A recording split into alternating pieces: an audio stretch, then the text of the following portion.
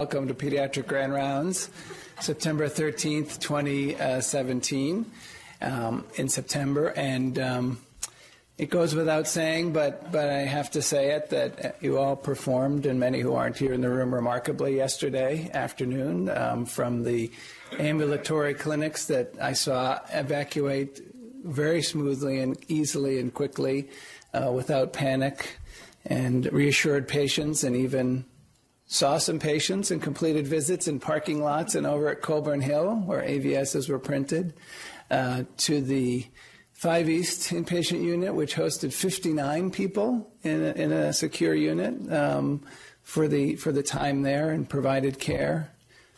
PICU welcomed the adult neighbors from 3 East next door and barricaded and locked the doors and provided care to a number of highly acute, critically ill patients with a mix of folks. There was a physician in every single unit. Pain-Free had 2 patients down in MRI under sedation, and anesthesiologist recovered each of them. One anesthesiologist recovered each of them in the setting, one after the imaging and one without performing the imaging, without saying. Dr. Van Hoff left tumor board to get to the cancer center to make sure his chemo patients were safe. Ended up playing some games on the floor with a 2-year-old. And then life rushed back in as of 5:10 when all the units sort of got up and running again. And thanks to Jessica LaPearl for remembering, it was about 5:20, and those kitchen ovens were turned off at 1:30 or 1:45 when they evacuated the cafeteria. So she made sure to order pizza for all the units, including the ICN, where the staff and the moms were going to be hungry. Of course, ICN also locked down and did its thing. So those who want to hear more will certainly, noontime, Dr. Conroy will update us, although probably everyone's read the New Valley News by now and CNN and the Boston Globe, so I don't know if there's much more detail, but I'm sure there'll be many more debriefings and learnings as we go forward. But thank you, and give yourselves all a round of applause. Or not if you don't feel like it. So, but as a 24/7 institution, and as the email said last night, operations are returned to normal, and that includes our grand rounds. And Dr. Ralston has welcomed, no surprise, a speaker in bronchiolitis to join us from north of the border, and I'll invite Sean to introduce Dr. Schuh. Thanks, Keith. I'm really, really pleased to be able to introduce Dr. Suzanne Schuh. She is a personal hero of mine in bronchiolitis research. She has done so many of the seminal articles on, that have sort of changed our management. I first became aware of her work when she did a study on the utility of use of chest X-ray in the emergency room. And she's here, though, to present a study that I think is probably the single most brilliant study done ever on bronchiolitis. And I'm not going to say that much more, except that she practices in the emergency department at Sick Kids in Toronto. And please give her a really warm welcome.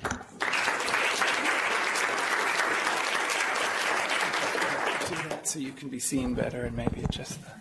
Oh, good morning, everyone. Thank you, Sean, for that very generous introduction. My head circumference has just expanded by 300%. So good morning, everyone. So today we are going to talk about the use of oximetry in bronchiolitis. And you may be aware that this is actually a highly controversial topic. This is, a number of people, as I'm sure you know, are actually religiously devoted to the use of oximetry. And in this era of choosing wisely, this is probably one use of technology that needs to be critically looked at in terms of how wisely we are actually looking at how we are actually using it. Now let's see how this... Okay, so today, hopefully, you are going to get a little bit of an insight into the limitations of the oximetry measurement. And I'll walk you through some of the studies that are starting to critically look at the retrofit use of oximetry. In other words, how should we use it perhaps a little bit more discriminately? And when may oximetry be a little bit more useful? We'll brainstorm a little bit about this at the end. So just imagine yourself during a cold month of December, in the middle of the night, you are working in the emergency department, and you get a very cute 4-month-old little boy who arrives at midnight with the first episode of wheeze and respiratory distress. And this is a typical history for bronchiolitis. So you hear that this kid has had a runny nose and a cough for the last 2 days, and for the last 24 hours has had increasing respiratory distress. And when you look at him, he's very well hydrated, he's alert, and vital signs are as described there. He has a low-grade fever, and because you subscribe to the religion of oximetry, you already have oxygen saturation measured, and it's 94% in room air. The child has mild to moderate retractions in the chest and a noisy chest with crackles and wheeze. So he's fed in the ED, and he feels like a horse. And mom says that his follow-up is available tomorrow. So, okay, so you have done your bit. So I would like you to vote as to what is your most likely action at this point. So you educate the parents about bronchiolitis. You explain to them what to expect. So who would give this kid supplemental oxygen? Yes? Okay. We have a little bit to talk about. Who would offer to this child any of the pharmacotherapy that has frequently been given traditionally to kids with bronchiolitis? Not very many. Very good, Sean. Now, and who would admit this child to hospital? Okay, excellent. Now I can tell we are in the bronchiolitis mecca. Very good. Okay, now you get called off to the resuscitation room to see another very ill child with bronchiolitis who cannot be sent home. And you are there for about half an hour or 45 minutes, and so you haven't quite sent him home yet, and you come back to discharge the patient, and heaven forbid the kid falls asleep. You know, children do that. This is kind of sad. And so you hear a noise from the oxygen saturation monitor, and it is very loud. It beeps and beeps and beeps, and the parents' eyes are staring at the monitor. And so these monitors can get, because the oxygen saturation is now reading 87% in room air. So you look at the child, and he's exactly the same as he was before. His vital signs are the same. They are unchanged. He still looks his well-hydrated self, and he still has mild to moderate retractions. So you have written your discharge instructions, and you see this. So what would you do? So I've put down some options. So who would turn off the oximeter, discharge the child as planned, and arrange for follow-up the next day with detailed instructions for the patient? Okay, yes.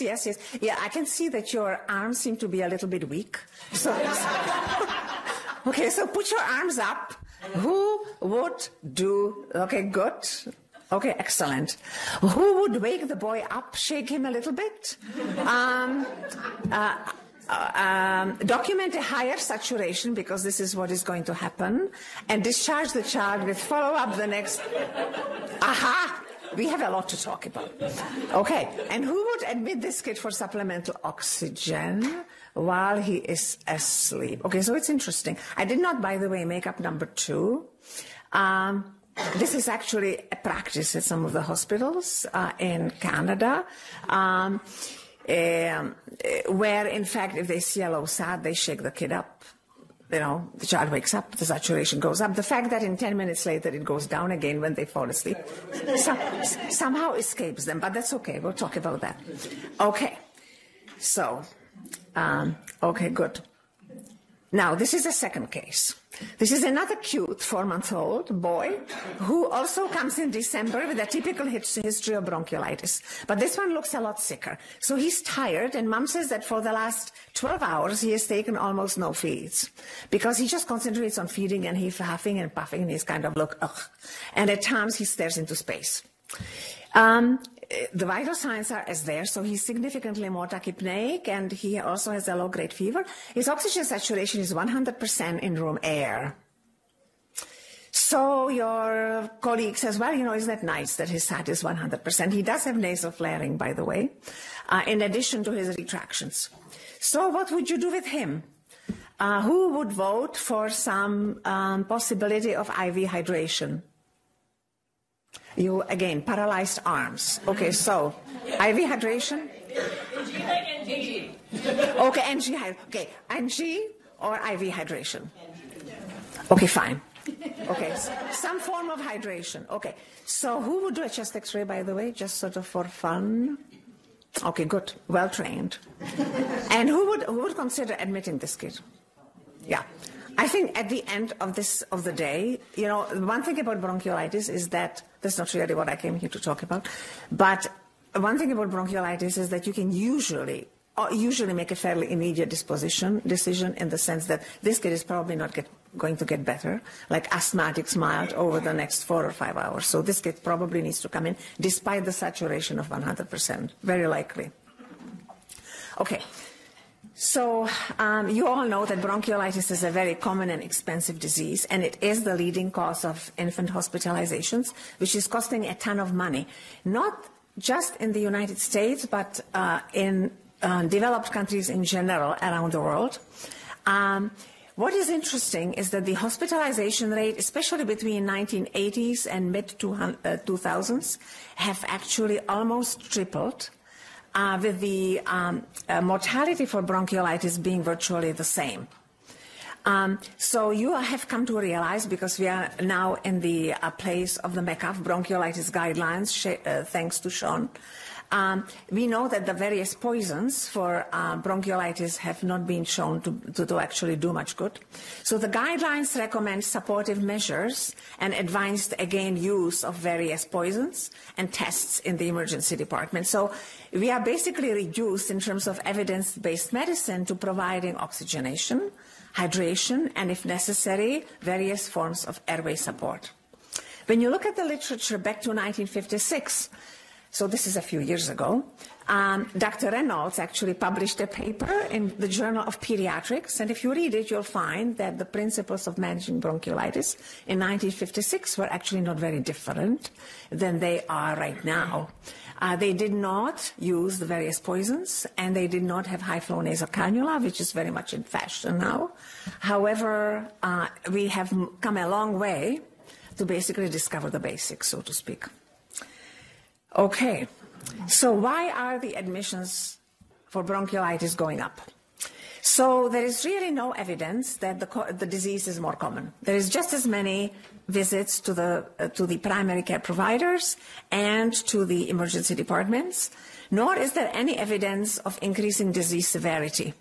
The mortality for bronchiolitis is exactly the same. So there are more kids that have daycare because every mother now works. And there is better prognosis for premature babies, for better or worse sometimes. But having said that, this is just a small component. So the experts agree that the routine measurement of oximetry is probably the major cause for increasing the hospitalizations in bronchiolitis. And so oximetry has been routine since about mid-1980s. And it's a very cool, non-invasive measure of way to measure oxygen saturation. It's non-invasive, it's just very simple, and it spits out a number. And people love numbers. This is just, this quantifies somehow the state that the child is in. And so the routine use of oximetry has actually been associated with the changes in management of bronchiolitis. And we have actually changed the hospitalization criterion over the years due to our interpretation of the oximetry numbers. There is a very cool editorial by Dr. Bergman, who actually wrote an editorial in response to Alan Schroeder's paper, where he wrote that we have come to worship at the shrine of numbers, and that in the numbers the truth is somehow revealed. think that was written with a bit of a sarcasm. So what is some of the key evidence for the devotion to oximetry? So I love to quote the study by Dr. Mallory from 2003, where he sent out hypothetical vignettes to about 500 pediatricians across the United States. And this was a case scenario typical for bronchiolitis, where he varied two components. He varied the respiratory rate and the oxygen saturation. And so he had a saturation of 92 versus 94%, and the respiratory rate of 48 versus 68. So very different respiratory rates. And the difference in saturation was between 92 and 94%. And he found that, in fact, going from 94 to 92% doubled the hospitalization rate, or hypothetical hospitalization rate, from 40% to 83%. It's a huge increase from going from 94 to 92. This difference, by the way, as you'll find out in a minute, is within the error of the monitor. Okay? So there was no difference between the respiratory rate of 48 versus 68. That somehow escaped the people. But the saturation was the big deal. So that was the first study. A year later, Alan Schroeder published an inpatient study where he looked at what were the factors associated with discharge home and how long did the patient stay in the inpatient unit. And he found that more than a quarter of the inpatients remain in hospital for an extra 1.6 days. So this is actually a lot of money when you consider the frequency of bronchiolitis, due to low saturations alone after other parameters, clinical parameters, have been stabilized. So this is probably, again, because children sleep in hospitals, and that's a very, very bad thing to do, because they dropped their saturations, and they had to be kept in, right? The buzzers went and bells went and so on and so on. Okay. So those were some of the early studies. So let's just reflect a little bit on what hypoxemia is. So we know that this is some sort of a decrease in the partial pressure of oxygen in the blood. And from your days of kindergarten, and perhaps in medical school, you may remember this big S-shaped oxyhemoglobin desaturation curve. And you also remember that, so this basically quantifies the relationship between the partial pressure of oxygen and oxygen saturation. And you also remember that once your saturation drops below 90%, your partial pressure of oxygen starts going down relatively quickly.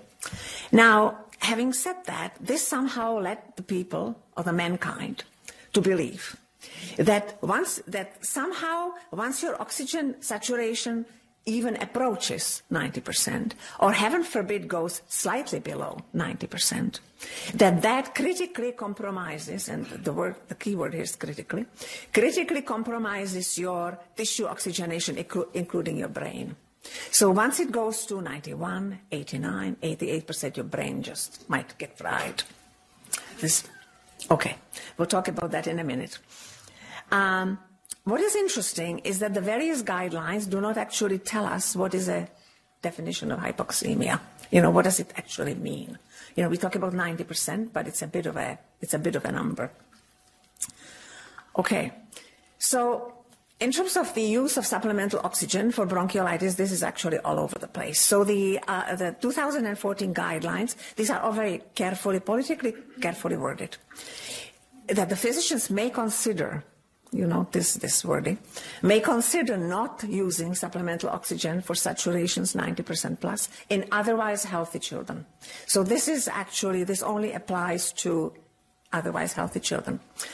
Across the Atlantic in Great Britain, the British National Institute for Clinical Excellence, I find that a very interesting title, they liked 92%, and now since Dr. Cunningham did his BITS trial, the British National Society, which used to like 94%, has now switched to I don't know if they have actually switched or whether they are in the process of switching to 90%. However, the bottom line is that if you look at the use of oxygen around the world, there is still a huge practice variation, and people like various numbers. Some like 90, some like 93, Exactly where these numbers come from would be interesting to find. But there is really no evidence that these thresholds predict progression of disease from relatively mild bronchiolitis to severe bronchiolitis. Even more sadly, there is no evidence that oximetry use as such has improved outcomes in bronchiolitis at all. So if you imagine any oximeter that you wrap around the kid's finger, the error of the measurement around any number is actually plus or minus 2%. So when you actually get a 92, let's say, it may be anywhere from 90 to 94 at any given time. And the error goes up as your saturation measurement goes down. So once you are in the neighborhood of 88, it's wider. Now, the other problem, of course, is that these alarms are loud, and we tend to get fed up with them, and we tend to ignore them, because there is various alarms usually for other reasons as well. Especially in the emergency department, it can get quite loud and disturbing. So, this is another one, let's just turn it off, and, let's ignore it, and so on. So there's actually literature that hypothesizes that perhaps too many alarms lead to less careful clinical monitoring, which is something to keep in mind. I always find it fascinating that physiologically speaking, you actually desaturate quite routinely in certain situations. So when the child is in the car seat, that is one situation. And in fact, there's now research, you may be aware of this routine car seat test that the children cannot leave until they pass whatever test. Not that I know much about the test. All I know is that they are now discovering that it's not very useful. Every time you fly on the plane, you are going to desaturate. And I always wanted to do a study on the plane of babies that fly long distances across the Pacific or something like that, because they would drop into low 90s very, very easily. And heaven forbid, if they have a cold or bronchiolitis, it would go much, much lower. The British Medical Society allows you to fly, by the way, if your saturation is 85% or higher. Now, this is, I presume, not with acute conditions, but still. They're a bit more permissive. So you desaturate on the plane routinely. However, because nobody measures it, everybody is very happy. The same is true of altitude, and it is very much true of sleep. So healthy children, when they fall asleep, especially under the age of 6 months, so the younger you are, the more likely you are to desaturate when you sleep. And when you are sick, of course, you are more likely, and you'll hear more about desaturations during sleep in a minute. So those of us that desaturate and don't know it are all very, very happy indeed. Okay. Now, what about the impact of oximetry? So I told you already that there is an almost between 250 and 300% increase in hospitalization since 1980s with unchanged mortality. So some people have come to hypothesize that less ill children are now actually being admitted for bronchiolitis without measurable benefit. And this may be actually driven by increased diagnosis of hypoxemia or perceived hypoxemia, with a hypothesis that somehow saturation is a critical component of their disease severity. And so the question is, are we using oximetry as a supplement to our judgment, or perhaps not? So the more you monitor, the more you look, the more you find out. And the question is it actually improving patient outcomes? And so far, there is certainly no such evidence. So this is the first study I wanted to talk about, which Sean had alluded to. So this was a paper published in JAMA 3 years ago, where we actually did a randomized control trial. And these were patients that were previously healthy with their first episode of bronchiolitis under the age of 1 year, who had either true or altered oximetry measurements displayed to the physicians in the ED. You either had a true number, or the oximeter in the altered arm was pre-manipulated in such a way that it was reading 3 percentage points higher above the true measurement, up to a maximum of 100%. Okay, so either that or 3% higher. To enter the trial, they had to be otherwise healthy, And they had to have a true saturation, which was hidden from people in triage of at least 88%. This was for safety reasons. Now, we picked this difference after the famous study with Mallory, who actually only had 2%, which had a huge effect on hospitalization, which you have just heard about. The emergency department colleagues were told that the oximeter reading may or may not reflect a true measurement, and that there was a 50% chance that it may have been altered by a small and physiologically insignificant amount. This is all they were, and they were told to basically look at the kit and do their usual practice, but, you know, to take the number sort of with perhaps a grain of salt. The main outcome was hospitalization, which was either admission within 72 hours to the hospital or treatment in the ED with oxygen, IV fluids, or various poisons, which some people still use, for more than 6 hours due to perceived respiratory distress. So what did we find? We found that in the true arm, the hospitalization rate was 41% versus 16 percentage point lower in the altered oximetric arm, which we felt was kind of critically important. And after you controlled for various things such as age, duration of illness, triage SATs, and so on, the odds ratio was 4.0. With exactly the same subsequent impact with respect to unscheduled visits to EDs or to the primary care providers.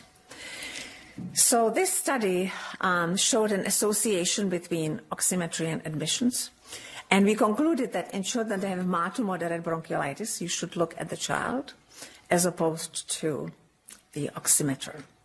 That's not quite how it was worded. I was told not to word it that way, actually, but that's what I'm saying. Okay. We are now doing an economic analysis of exactly the same study using the data from the oximetry study. So this is basically an assessment of the incremental cost of true relative to altered oximetry to estimate the financial impact of reduced detection of hypoxemia. And we are doing this from the healthcare perspective and from the societal perspective. And so the healthcare perspective, just sort of preliminary data, the cost per patient, you get savings by about 800 Canadian dollars per patient if you basically ignore the oximeter for practical purposes. And you get about, to save about $900 per patient if you, from the societal perspective. So this is things like, you know, from the parents' point of view, how much work they have used, they have missed, and so on and so on. So, and when you look at the frequency of bronchiolitis visits and hospitalizations, this can actually make a huge impact in terms of money. So I'm sure you have read about this study by Stephen Cunningham from the United Kingdom, where he looked at the patients and he changed his threshold. Remember I told you that in the UK they used to like 94% as a threshold for discharge. So he actually pre-manipulated the oximeters as well. So he basically was able to compare 94% and 90%. And this took place at 8 UK hospitals in 600 infants. And he found that the outcomes were very, very comparable. They were basically the same. The main outcome for some reason was duration of cough, which was the same, but all the healthcare utilization outcomes, which I think is very important in terms of length of stay and readmits and ICU admissions and so on, were all very similar. So he concluded that the 90% threshold is safe and cost effective. There was a big economic analysis of this study done as well for discharge of bronchiolitis. Okay, so we are now moving backwards from up to down. And you are aware of one of your very own, Dr. McCullough, who published a study in JAMA Pediatrics, and this was an inpatient study at 4 U.S. hospitals where he compared continuous oximetry, where the oximeter was on all the time, versus just spot checks whenever the vital signs were scheduled to be done. And he found that there was no difference in the length of stay or ICU admissions or other outcomes. And he concluded basically is that unless the child is like very ill, that the intermittent monitoring can be implemented safely. What is interesting about this study, I think it only applied to patients that had SARS already 90% or higher.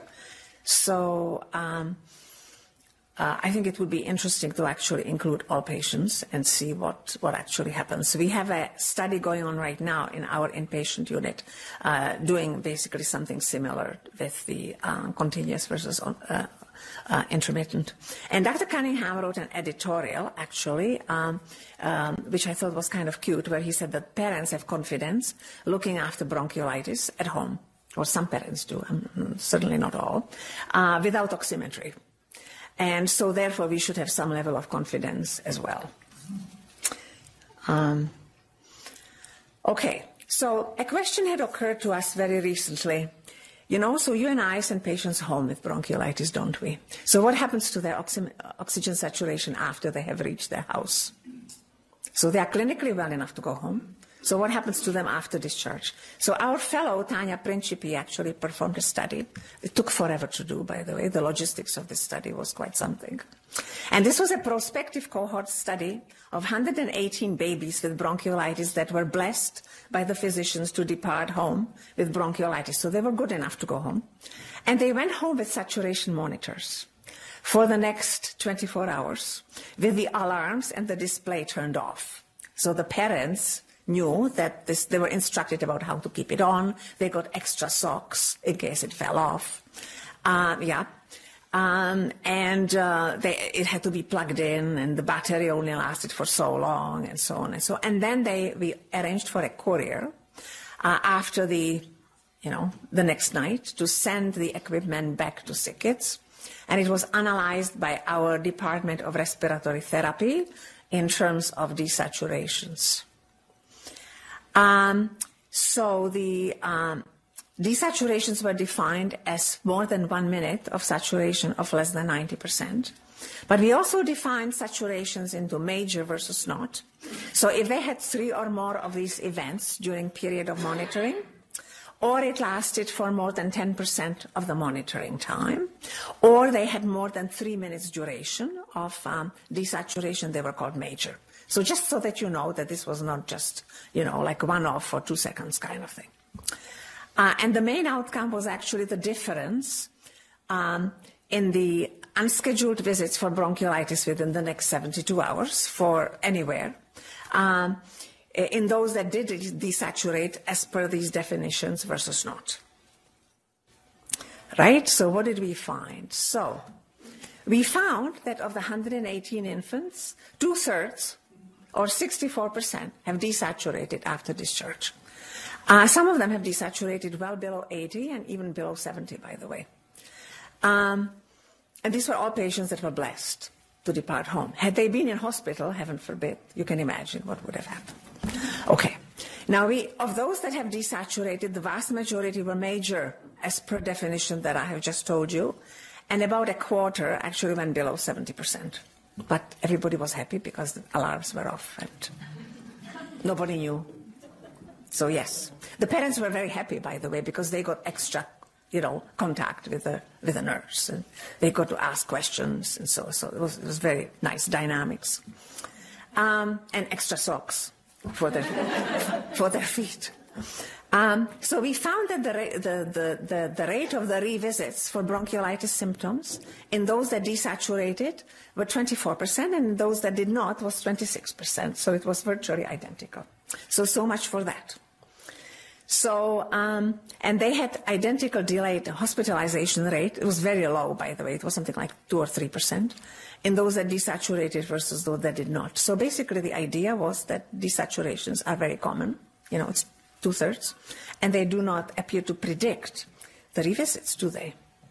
So this is what we concluded, that desaturations are common, that they did not lead to escalation of care, and they did not cause more unscheduled visits or rehospitalizations. So this is at home. So the question is, what somebody is going to bring up the issue of the brain, I'm sure. So what is it that we do not know? So first of all, we do not know if actually oximetry produces any measurable benefit due to prevention of escalation of care. And somebody is going to say that, perhaps there is a long-term benefit by preventing cognitive issues in children that have dropped into the 80s, and perhaps the patients that desaturate at home will not make it into Harvard or other important universities. Now, having said all that, so far the evidence that we do have, I don't think that there ever will be a study in bronchiolitis to address that issue, but that's sort of beside the point. But the chronic conditions that are associated with chronic hypoxemia, and chronic hypoxemia is the one that you really should worry about, such as the one with congenital heart disease, pulmonary hypertension, and so on. These are not comparable to healthy kids with bronchiolitis, which usually lasts for a week or two. We also know that obstructive sleep apnea and asthma with periodic hypoxia is not detrimental, does not have a detrimental effect on long-term cognitive outcomes. So this is actually highly unlikely, but as I said, I think that if you do truly believe it, I don't think there will be a study ever in your life to disprove it.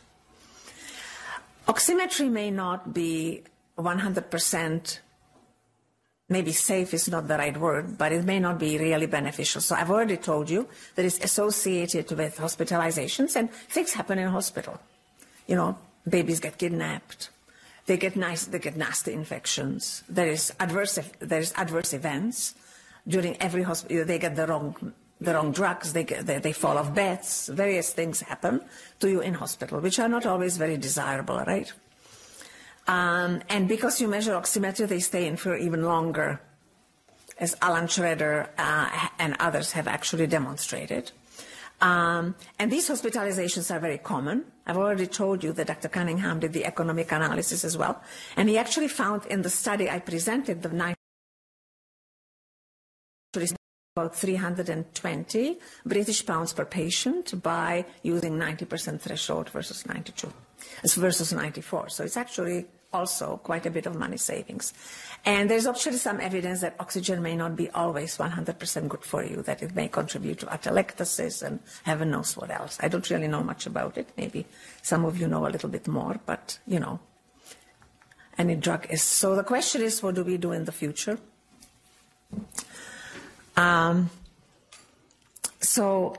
We probably should be judicious in limiting our use of oximetry to the patients who are sick. So I'm going to, so certainly in the inpatient situation, unless there is clinical concern, the spot checks appear to be safe in the vast majority of patients. And if there is no clinical concern, then the question, of course, is should the patient go home? That's sort of kind of another thing. In the emergency department, we have actually stopped doing routine saturations in patients that have mild to moderate bronchiolitis. And unless the physician asks for the saturation or unless the patient is clearly in respiratory distress, the saturation does not get done. And we are discouraging our nurses to use it when the child is asleep because it can lead to scenarios such as the one I have mentioned at the beginning. And then I wanted to leave you with one final thought, and that is that do we need any oxygen saturation threshold at all? Like, do we truly, what exactly, do we need one? Because we don't have a threshold for other vital signs. I think that may be the end of my presentation. So now we can have a discussion about oximetry or otherwise.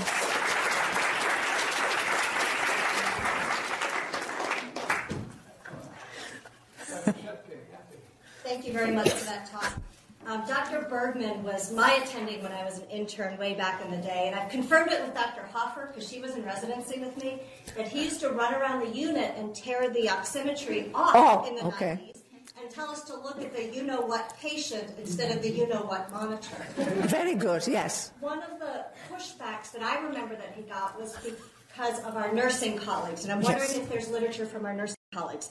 Seattle Children's at that time changed their nursing ratios and changed their staffing so that nurses were not doing direct assessments of our patients. Yes. It was nursing assistants who did not have clinical assessment skills. So I'm wondering if our nursing colleagues are feeling the same pressure we are, or if there's literature from the nursing world. I must confess I am not familiar very well with the nursing literature. Having said that, I do know that in the past, when I read about these papers about oximetry, that oximetry has been called a surrogate babysitter.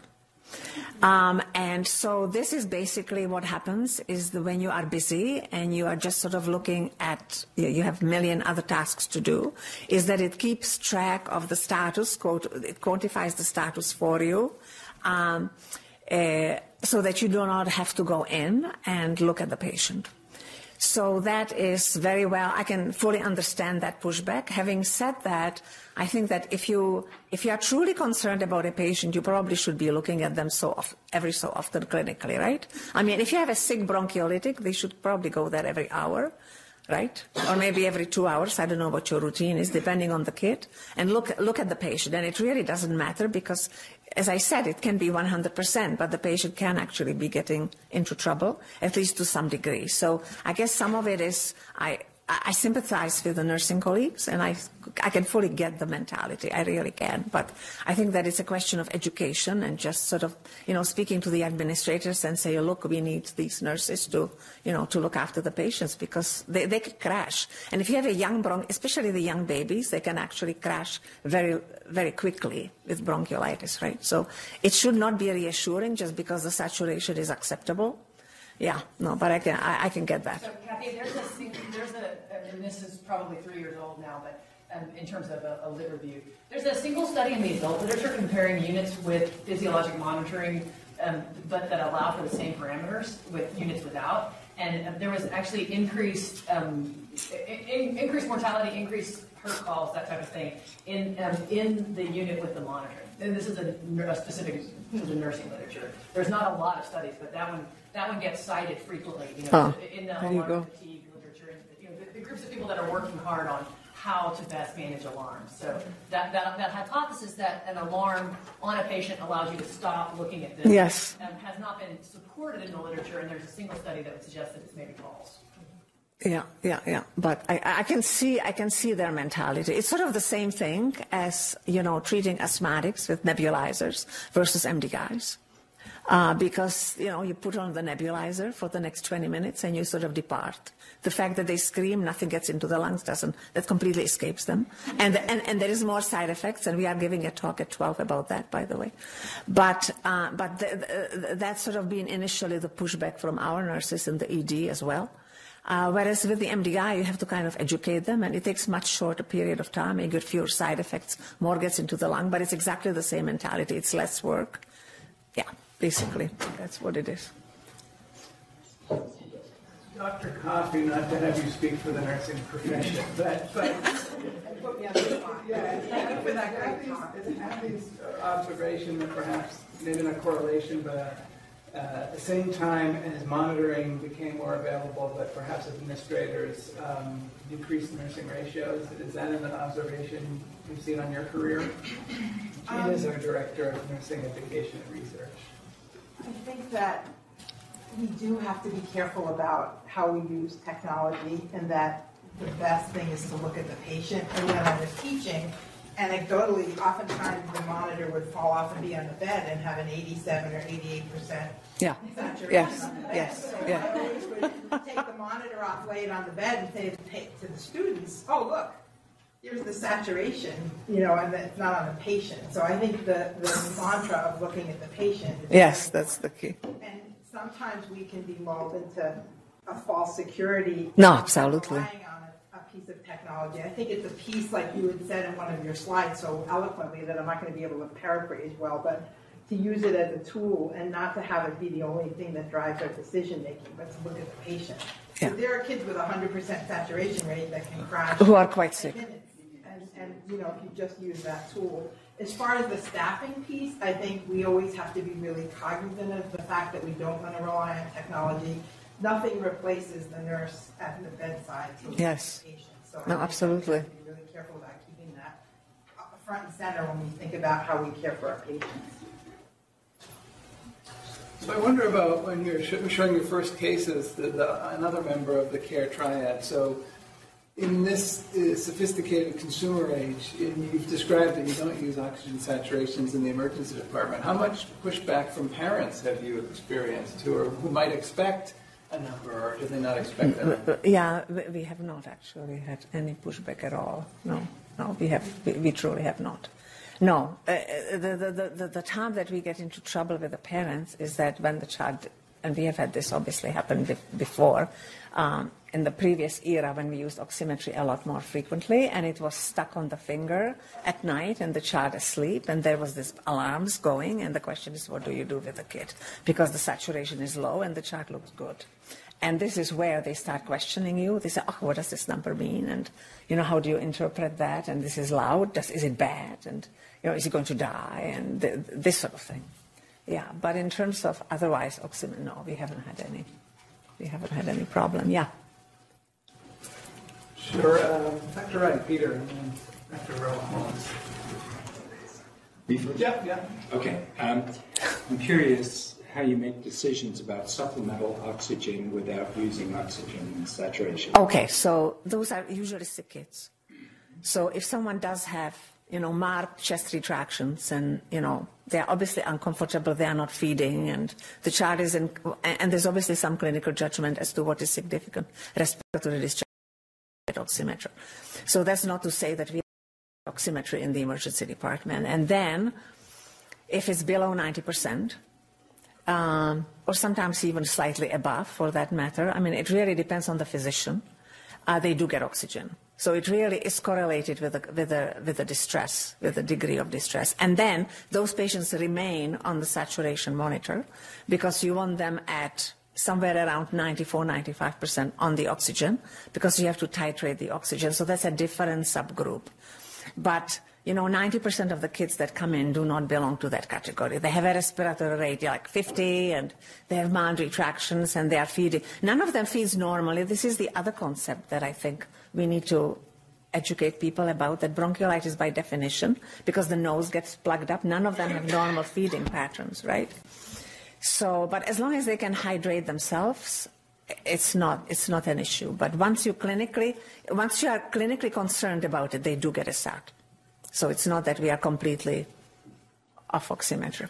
Does that answer your question? Yes. Mm-hmm. I was going to ask about a different disease process. So that's asthma, established asthma in the school-age child. Is it oximetry and how it affects our clinical judgment in that population. So that's a little bit easier. I think that so first of all, they are over the age of 1 by definition, and we had a talk about preschool asthma, actually, which is a highly controversial topic, and there is some update. So we have a talk at 12 o'clock about that very topic. So it's a little bit easier because they are older kids, and usually, clinically speaking, once you have a SAT that even approaches 90% and the child is in distress, you kind of have to take it seriously.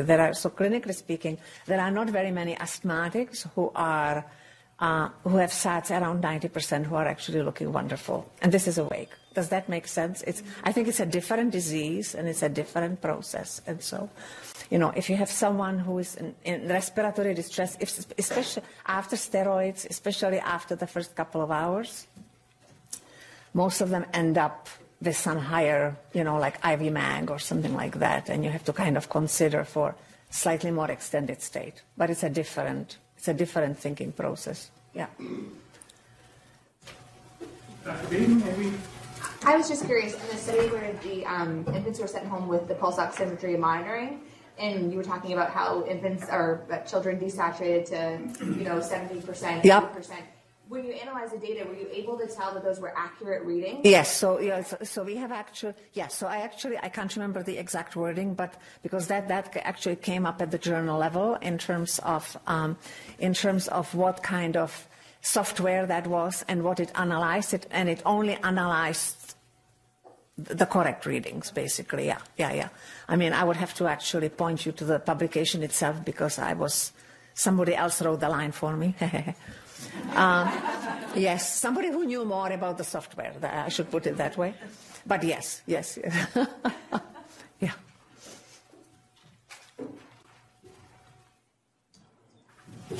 Dr. Dr. Schuh basically convinced the audience that the religion is now. The religion is now. Yes. Yeah, at the risk of showing how little I know about the whole field, I will ask a question. I don't know anything either, but that's okay. There are, for example, some studies in the newborn literature which showed that a relatively small difference in the oxygen saturation that you're aiming for did have a difference in outcome. And although there's controversy as to what's the best range to aim for, you have problems on each side, but the difference between 92 and 94% isn't strictly within the margin of error of the machine, because the 92 has a range of its own. Yes. The 94 has it. Yes, so it could be double.